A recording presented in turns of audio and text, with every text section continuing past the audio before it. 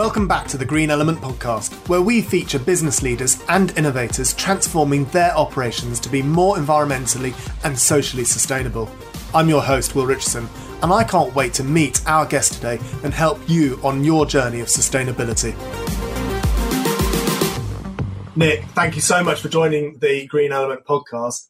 So we're here today to talk about Good Citizens and your eyewear company. Is it eyewear or is it glasseswear?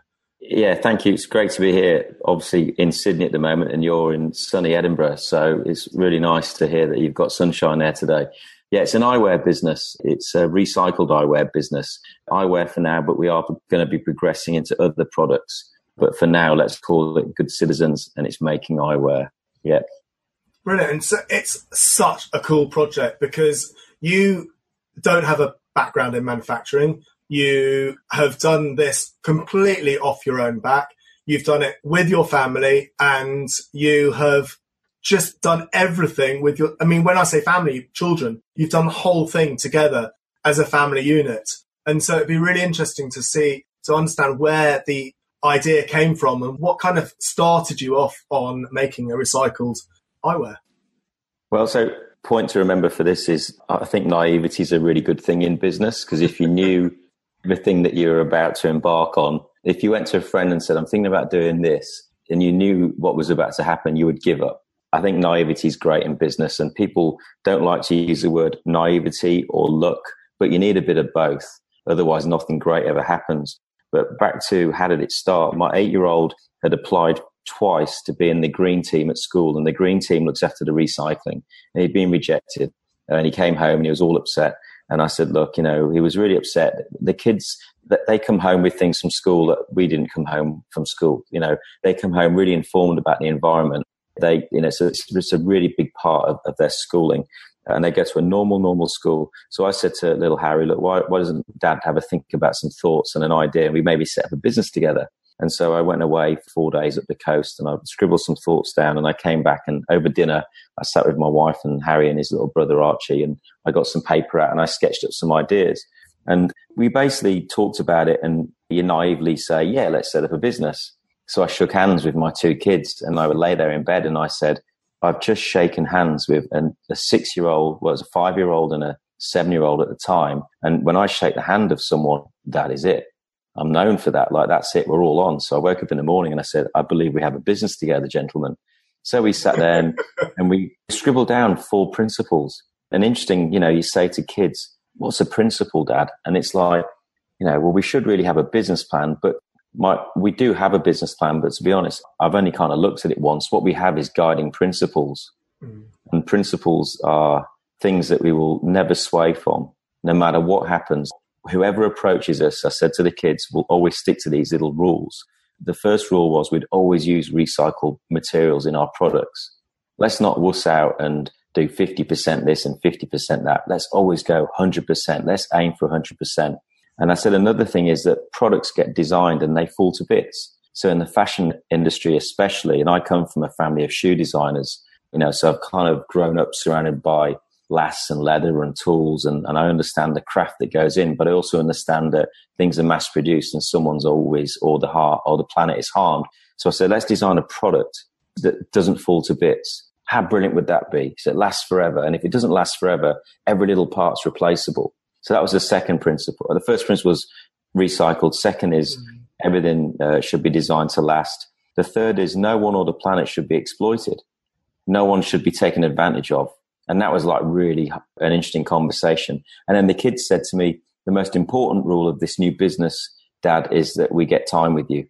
So every employee gets time with their children. So we literally scribbled down those 4 principles on paper. There's pizza and tomato sauce all over it. And we've got that, and we've still got it. And I've been talking to some fairly influential people. I've gone for some meetings in Sydney since this has kind of grown. And I just showed them a picture and say, yeah, this is our guiding principles. And it's really funny because I've met some really quite intense people and lovely people, but they're obviously highly intelligent and understand the world of venture capital. And when I show this to them, they look at me and go, is this for real? And I'm like, it's real. These were done by my kids. It's got us to this point. So those kind of guiding principles were the basis of this business. And the kids understood it. And if they understood it, They got excited by it. And if they got excited, everybody else will get excited. So yeah, that's kind of how it started. And then obviously it's so real. Cool. Then you jump onto Google. You know, what do? You jump onto Google. And I think, you know, I've worked with a lot of startups, and I have a business which helps startups get into the media, and we have an assessment process that everybody has to apply. So I've interviewed 700 founders in the last 2 or 3 years. And it's really interesting. Like, what's the problem you solve? No one cares about your product. They care about how it makes their life better. They care about the problem that it solves for them. They don't give two hoots about anything else. So all of a sudden, I was now faced with, wow, I'm setting up my own thing after I've helped all these startup founders. That was really kind of challenging, going, what's the problem we solve? And I think there's this collective problem in the world that we've all woken up and gone, plastic, it's great, but the world's drowning in it, but I don't know what to do. So we decided this business could be the go-to we're not naive. It needs everybody to fix this problem, but it is a fixable problem. The world is not doomed. And I think everyone's getting scaremongered. You know, the world is not going to go anywhere anytime soon. Humanity will not go anywhere. The world will recover if man stopped chucking stuff in the sea. But ultimately, this little idea, if everyone plays their part, we can do our little bit to help that along. And that's kind of the mentality we've got. If everyone did it, we can fix this. And that's kind of how the business was born. We're drowning in plastic. How do we help untrash it? And that became our kind of motto, let's untrash our planet. And that's kind of our guiding purpose, I suppose. I have images of your ketchup stained purpose. You should frame it and have it on your website. And that should be your mission and purpose, as it were. Yeah, it's funny. I think what we have, and I think what businesses really miss out on, is a true, authentic story. People buy why you do it, and they buy the story.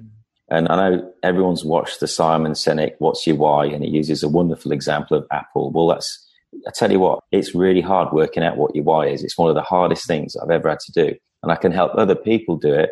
I just cannot do it for myself. I think people listening to this now that run their own business, you know, when it's your own business, your mind goes to mush. You just become like, I don't understand what's going on because you're so close to it. I think in every founder I've ever spoken to, they'll ring me and say, I'm just not getting this. And I'll say, but you've got an MBA in business. And they're like, yeah, I just don't get it because it's my own business. I'm second guessing everything. I think that's the biggest challenge kind of founders and the startup and small business people face is you're wearing a million hats. And you just get too close to it. You need to pull back and kind of have a helicopter view of what's going on. That's probably the biggest thing I find challenging, myself. So you've got 4 fundamentally brilliant principles for a business. How did you end up deciding that you were going to make eyewear from that? So in all honesty, a lot of people are trying to do ocean plastic waste, and it's a real challenge. And so, for a month, I very naively used Google and became a bit of a science person trying to understand polymer formulas. But you know what? I got through it enough. And I also used my initiative and picked up the phone and rang some professors at university and chatted to various experts and just found people. You have to be tenacious. And I very quickly understood that ocean plastic for us is not the way to go. We always wanted to do a product as well that would be an easy buy, that everyone it would be a no-brainer, right? We live in a really sunny country. What can we make? It's got to be sunglasses. It's got to be sunglasses. What's the material? And we realized that, recycled PET plastic bottles, 1 million are sold around the world every minute. 1 million. And only about 7% go to landfill. The bottling companies are getting a lot better at repurposing it and upcycling it, but they just go to landfill. So we're like, how can we stop this bottle? So we looked at bottles and we went, actually, how much does a bottle weigh? And we got our kitchen scales out and the bottle weighs 28 grams. And I was looking at a program that calculated the weight of glasses and I went, it's about 28 grams. So let's just do something really simple. 1 bottle, 1 pair. And that's kind of how it started.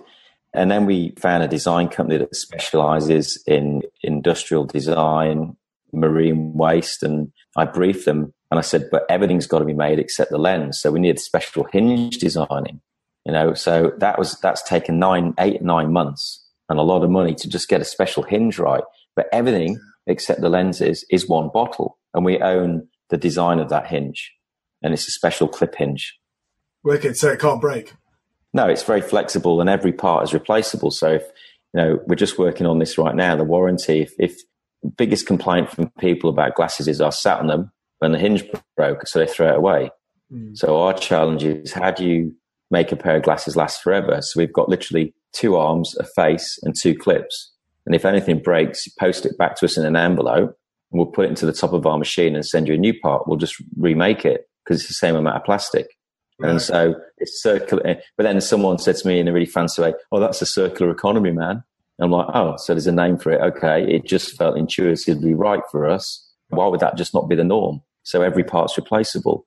And we've got a little phrase at the moment called bum proof, which the kids giggle about. It's bum proof. Brilliant. Brilliant. And you have funded all of this, haven't you? And of course, very naively. I mean, I sat with my wife and I said, look, surely 20 grand would cover this. So we worked it out. Yeah, 20 grand. Let's just say the design cost of just designing the frames has surpassed that. And then the process we're using is injection molding, which is incredibly technical. When you actually investigate how bottles are made, they're made in factories where the temperature is like 7 degrees apparently in the factory, and they're made under really cold conditions. And you have to heat the plastic into a super high temperature, get it down to 7 degrees within 3 seconds, otherwise it becomes cloudy.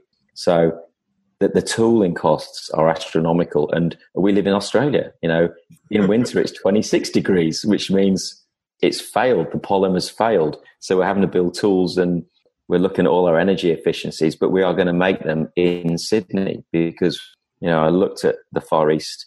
It's difficult to say hand on heart that what you think you're getting from them. I wasn't even sure if they would give us recycled plastic. They'd just probably make it out of normal plastic, and that defeats point one of our business plan with the kids. So I know I'm using 100% recycled. So travel as well. Yeah, so all in all, the molds are a very expensive part, and we did do a Kickstarter, which was a very interesting exercise. I'm not sure I'd do another Kickstarter. It was an incredible amount of work, and unless you put a lot of funding into promoting your Kickstarter, you'll get nothing. And we hit our target in 6 minutes, which we're very humbled about. But the target was only 20 grand when really we needed 130 grand. So we've had to we made 60, but we've topped it up. But we believe in it.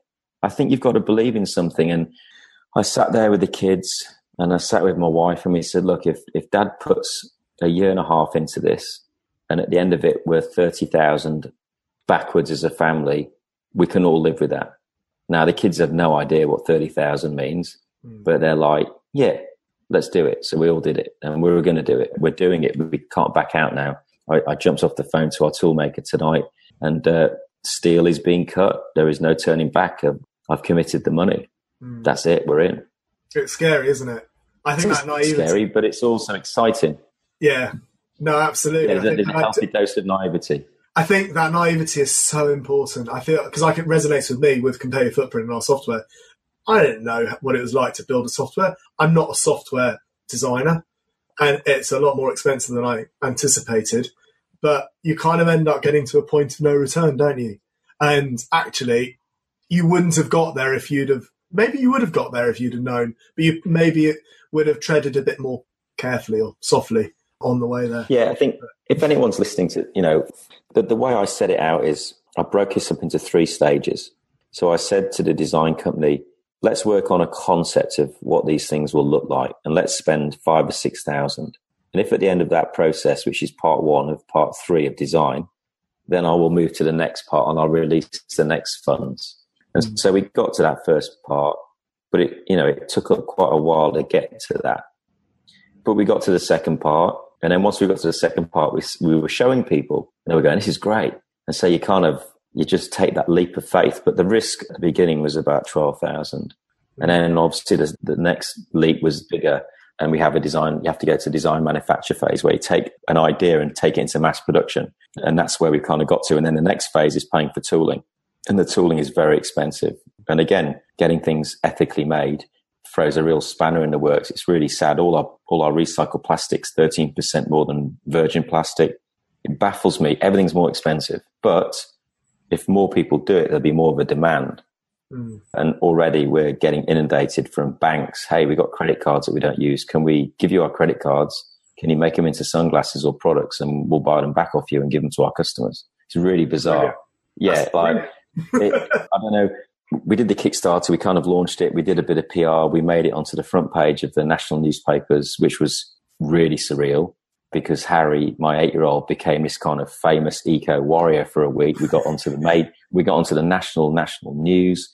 The national news in New Zealand picked us up. All of a sudden, Harry, who's never been allowed on social media, is now on the front page of the national newspapers. I've got my mother in England ringing me saying this is not appropriate, and we're shutting it down. We're shutting all this down. But we went, wow, there is definitely something here, and I think journalists were just really fascinated that an 8-year-old is seriously involved in a business. And we've just been asked to do our first speaking gig, Harry and I, at a festival, quite a big business festival, because they want to hear the views of an 8-year-old, and he will answer the same questions that you would ask me in his way. And it's really interesting to listen to. Yeah, and I think we were talking about before, you asked me something a bit about me, and I was talking about the fact that we've interviewed quite a lot of businesses, and they're all purpose-driven businesses. And there's a really common theme. Your 4 guiding principles are really common in all of those purpose-driven businesses. And I think what I absolutely love is the fact that your 8-year-old has come up with those, which means that I've got more faith the fact that your 8-year-old has come up with it than someone that's in their 40s or 50s trying to help and trying to do good, if that makes sense. I think, it's interesting. My kids have never read a business book. I've read a few business books, but I think deep down, the fuel that I have right now and have had for the last year and a half, I haven't really taken a salary, but I feel really rich.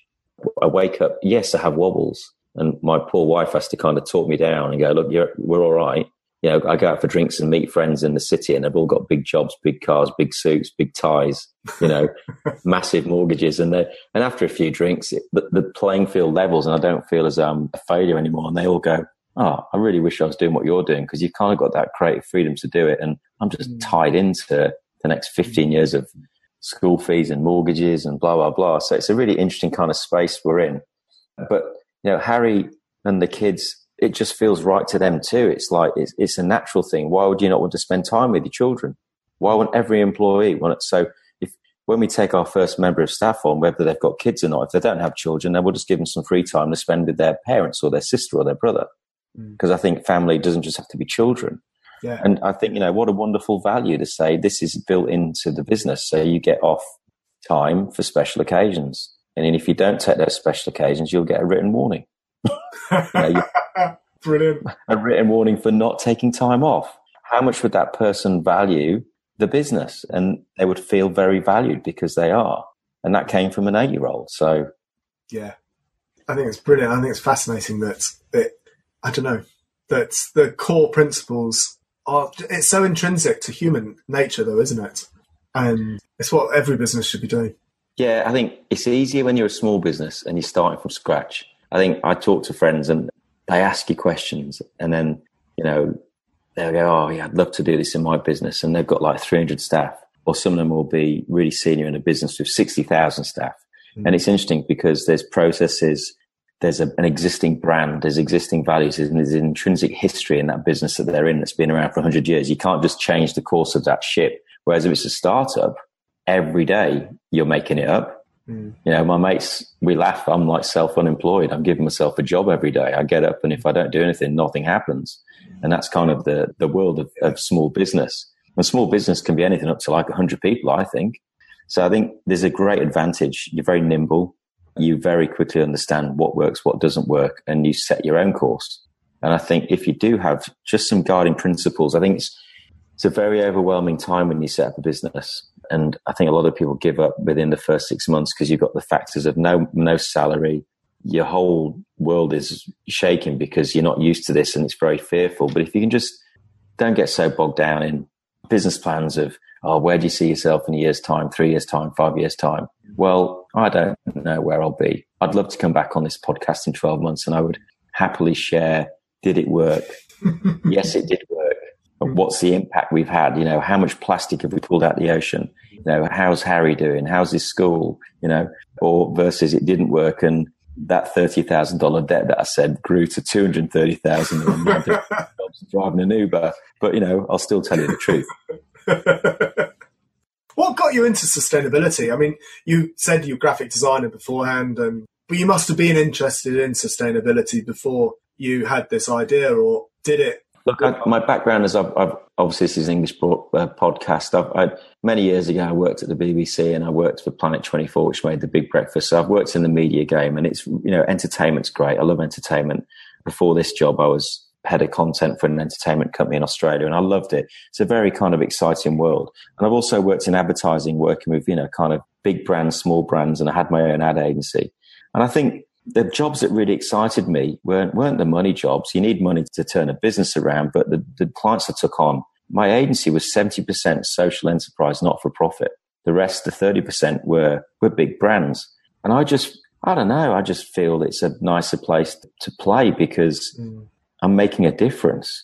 And I think everybody in any kind of career, you get to a certain level and it's like, right, you know, quite a traditional route to come out of university and you've got through those 3 or 4 years, right, go and get a job and you're broke and you're skint and you work your way up the corporate ladder and then you kind of get to 30, 35 and go, what am I doing? But then you got kids and then you're tied into more things. And I know it's a real challenge, but I don't know. I just kind of felt that if I've been given this gift to communicate and as I said before, I'm completely dyslexic, so I'm atrocious at writing emails, but you know, you got to surround yourself with the right people. I don't know, I just sustainability, design, making someone's world or experience better. And if it helps the planet, then why would you not? I think the younger audience, the millennial group coming through, this is the norm. Like, why would I join a company that doesn't have any kind of purpose or, you know, any kind of, purpose baked into the business? I think we're definitely seeing that world. Yeah, they wouldn't even join you. They'd be like, oh, so you just make money. Fine. Yeah, not interested. You know, I need a sense of something else if I'm going to turn up to work 9 to 5 every day. But yeah, I think I kind of fell into it really, or just, I don't know if I'm even in sustainability, but I think, you know, there's words ethical, sustainable, I suppose. Yeah, it's do it the right way. Do it. Why shouldn't it be done like this? And I got to say the last year has been hard because trying to do a transparent supply chain, I could have had this project up in 3 months. But it's going to be a year. You're almost more sustainable than a lot of sustainable companies because you've done it naturally, because you've done it. You're doing it the right way because you've just done it naturally. You've just gone, right, well, this is the way we do it. Pragmatic approach of going along. How do you think you can influence change on the back of this? It's a really good question. I think I break things down into, in my head, I've gone, right, if I can go to my local cafe and I'm wearing my sunnies and I see someone else that's bought my sunnies. One thing I didn't explain was with every pair of glasses that we sell, you get given a citizenship number. So today we announced that Hugh Morris in Australia bought the first pair ever and we've pre-sold 850 pairs. So Hugh is citizen number 1. I know who number 3 is. I've got the whole list, right? So as this grows and you see someone else in a cafe and you see them wearing the glasses and we've designed them so they're very easily identifiable to another citizen, but not necessarily someone who doesn't understand the brand. If you saw someone else, you'd smile and go, and the brief to design team was many years ago when my granddad was alive, we'd go along in his camper van and we'd see another Volkswagen camper van. And as a family, we'd all wave. And there's this lovely moment of, as you pass and you smile and you connect with another citizen.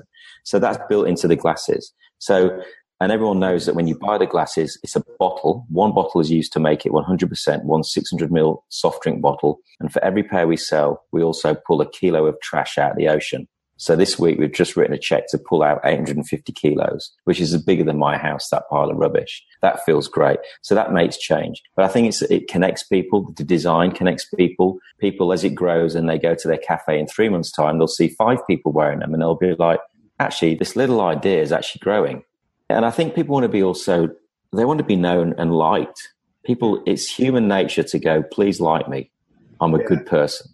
And I'm not saying you have to have our brand to be liked and to be good. I'm not saying that at all. But it's kind of a visual signifier to say, I give a shit about this planet, your planet. I'm on the same wavelength.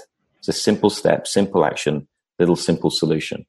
Will you be able to look up the number that's on, I don't know how you see it, but if you were wearing glasses and I was wearing glasses and I saw you in the cafe, would I be able to go online and look up your name? No, you'd just go up to that person and say, hello, fellow citizen. Hello, fellow citizen back. And you might say, what number were you? And you'd go, I was in the top 1,000. And if they're, the 25,000th person, then you can say, wow, 25,000 kilos have been pulled out thanks to you. And wow, you were at the beginning. You're kind of this early adopter. So it's just, technology isn't there yet. And we've thought about it, we've explored it. But then if we put technology into the products, it becomes not recyclable because there's a little chip in the arm. And the whole thing is about being 100% recycled and 100% recyclable. Yeah. And I think one of the other views of the business is simplicity. Don't overdo it. If it's simple, people get it, they'll share it, they'll love it, and they'll adopt it. We've been approached by a bank to say, hey, can we put a chip in the arm so then you can pay with your glasses? And it's like, we can, but then it's not recyclable because then we have to chop the chip out. And then it goes against everything we're about. Let's just keep it simple. Let's just smile and wave and say hello. Give them a hug. Give a fellow citizen a hug. That's it. Brilliant. So how can we connect with you more?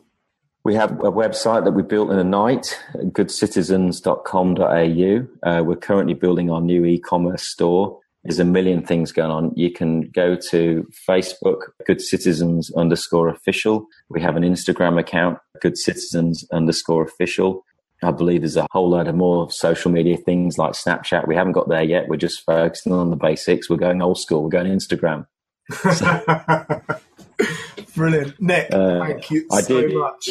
I did want to say one thing. I wanted to say that to my wife when we set this up, let's not have any social media. Let's just have a mail and email address. And she told me to get off my high horse and the world is going with social media. So let's not just email people. Yeah, I think she's probably the right idea, to be fair. Yeah. Nick, thank you so much for being... Listen to your missus. Well, that's the moral of the story, isn't it? It's an absolute pleasure, Will. But it's been absolute so cool. pleasure. I think it's great what you do. Keep doing. And I'm looking forward to 12 months' time. Keep spreading the good. Yes, so am I.